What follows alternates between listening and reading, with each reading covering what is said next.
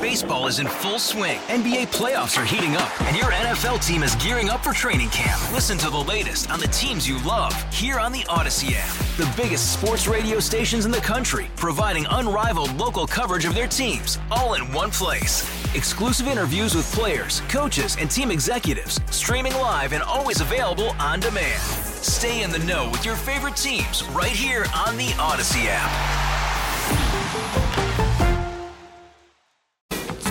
John Hancock is in for Amy Marks Course. I'm Chris Ranji. This is KMOX. It's Thursday after the 10:30 news, which means it's time to talk with our guy, Major Garrett, Chief Washington Correspondent for CBS News, author of The Big Truth, Upholding Democracy in the Age of the Big Lie. Also, two podcasts. The Takeout is one of them.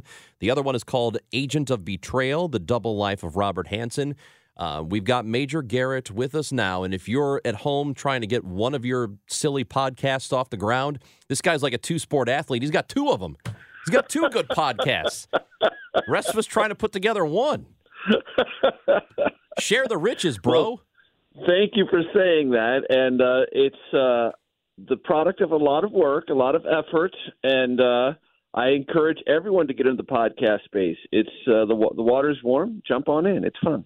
Well, we love having you in. The podcasts are awesome, and we'll talk about who's on the Takeout in a little bit. But last night, we saw the debate between Desantis and Haley, and it seems like the consensus last night and into the morning is, well, the winner was Donald Trump.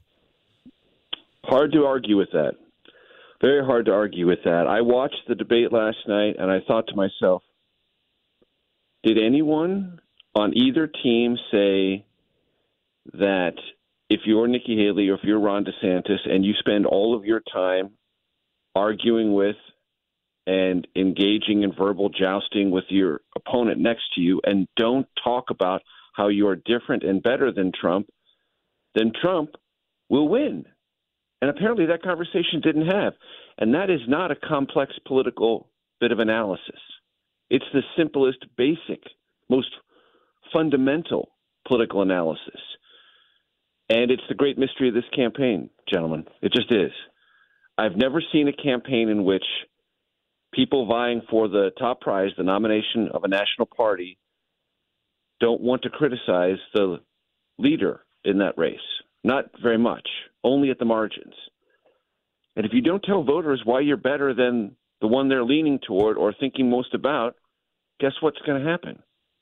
You may come in second, but you're not going to win. Yeah, it would seem to me that the only plausible rationale for the style of campaigns that we've seen is that they're hoping something catastrophic happens to Donald Trump, and they're there to step into the correct. Into the You're board. 100% correct. And that's. You're looking for an act of God at that point. You're betting your future on a variable over which you exert zero control. Zero. And that's not a fundamentally sound way to approach any endeavor, but particularly a political one. And there's this false argument that Republicans talk to themselves about. Well, if you go after Trump, you're going to lose the base. Well, in theory, yes, but you can try different ways. You can say, I'm better. I will do this. I appreciate that. But here's why, for the times, for what our country needs, I am specifically better. You can at least try that. And I thought last night was the perfect place to do that. The perfect place to say, look, I know you're looking in on this. It's the closing days of the Iowa caucuses. Chris Christie has just dropped out. The race has got a little bit of flex to it right now. Kind of a little bit of fluidity. So let me talk about why I am best prepared at this place, at this time, to succeed Donald Trump. And I kept waiting for that. It would sort of manifest a little at the margins, but mostly it was hammer and tongs, lie this, lie that. You're wrong about this. You didn't do that. You're a weakling on this, whatever. And I'm thinking, if I'm an Iowa Republican, it's like, if I like Haley, I was happy that she stood up for herself. If I like DeSantis, I'm glad he was fierce. But that's not the question right now. The question is, can you dislodge Trump and his at least 20-point lead in Iowa. Look, folks, it doesn't matter if Trump wins by 20 points or more. Who came in second? It just doesn't matter. That's a non-story. It only matters if you're somewhat close to Trump on election night come Monday. And what I saw last night, to me, based on my experience, and I could be wrong, anything is possible in politics, but based on many, many, many, many years of watching this, I did not see anything to dislodge Trump's strong front-runner status in Iowa. Yesterday, a kind of a strange thing happened in Congress. You had the contempt of Congress hearing.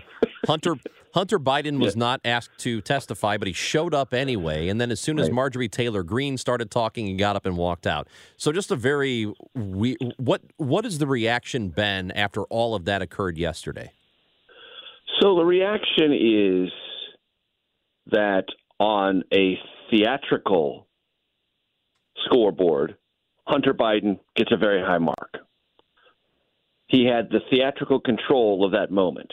And look, we are entering a stage, if we haven't already been in it for many years, where theater in politics is as important, if not more important, than anything else, than the substance, than legalisms, what people take away and how things bounce around in social media and ricochet through the consciousness of the country theatrically can and oftentimes does matter more than any of the underlying substance. And what was evident yesterday was Hunter Biden's people said, let's take control of this scenario. We don't believe it's legit, so let's take control of it on our terms. And then we'll leave on our terms.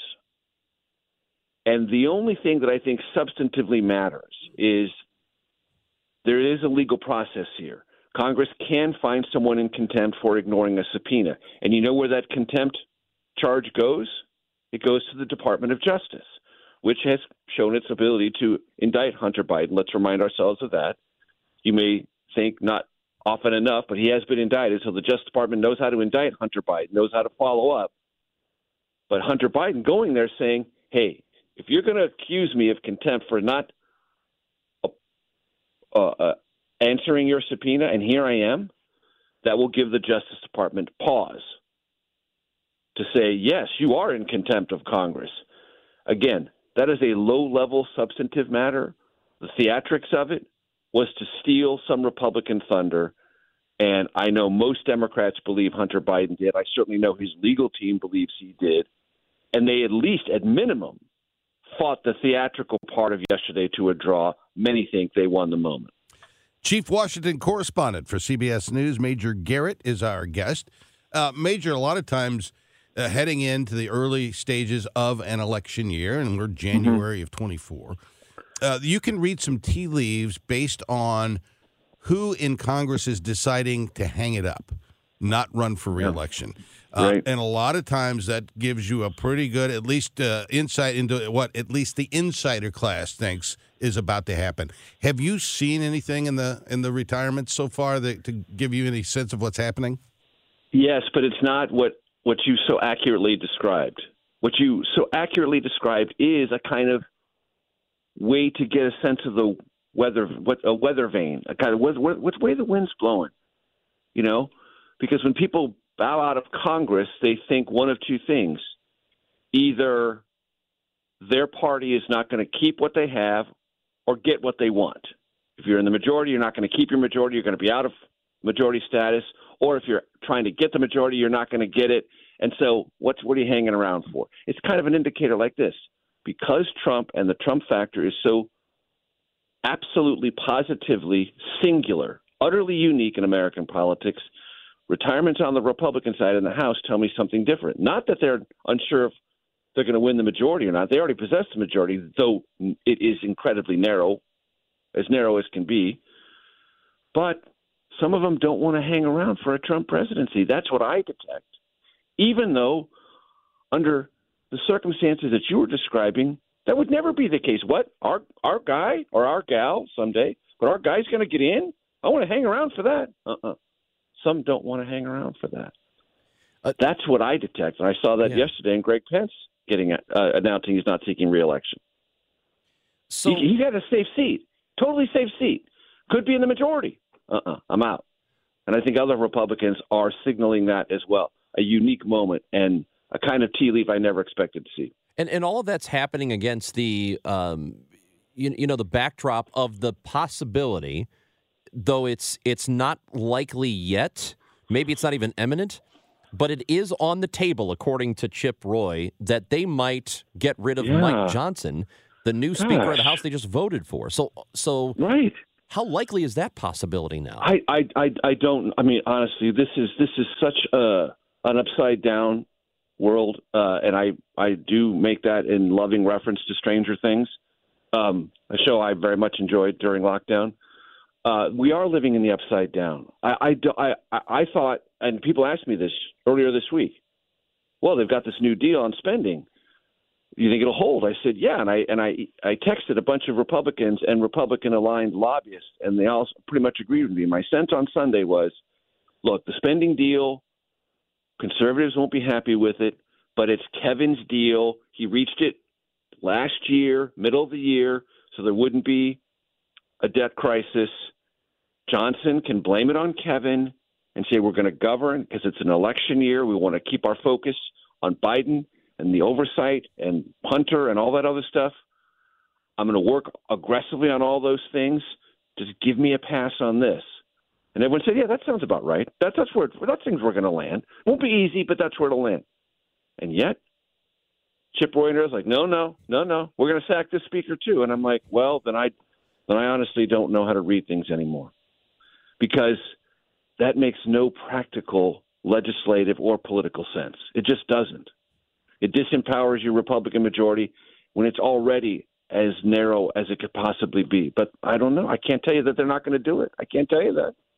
So the objection some of them have is that they are working with the other side to get something done on a spending bill to not shut down the government. That's the objection. Compromise. Right. But you have, and I'm not trying to be overly simplistic about this. It's very simple. The president of the United States is a Democrat. The Senate majority is Democratic. You are a Republican House.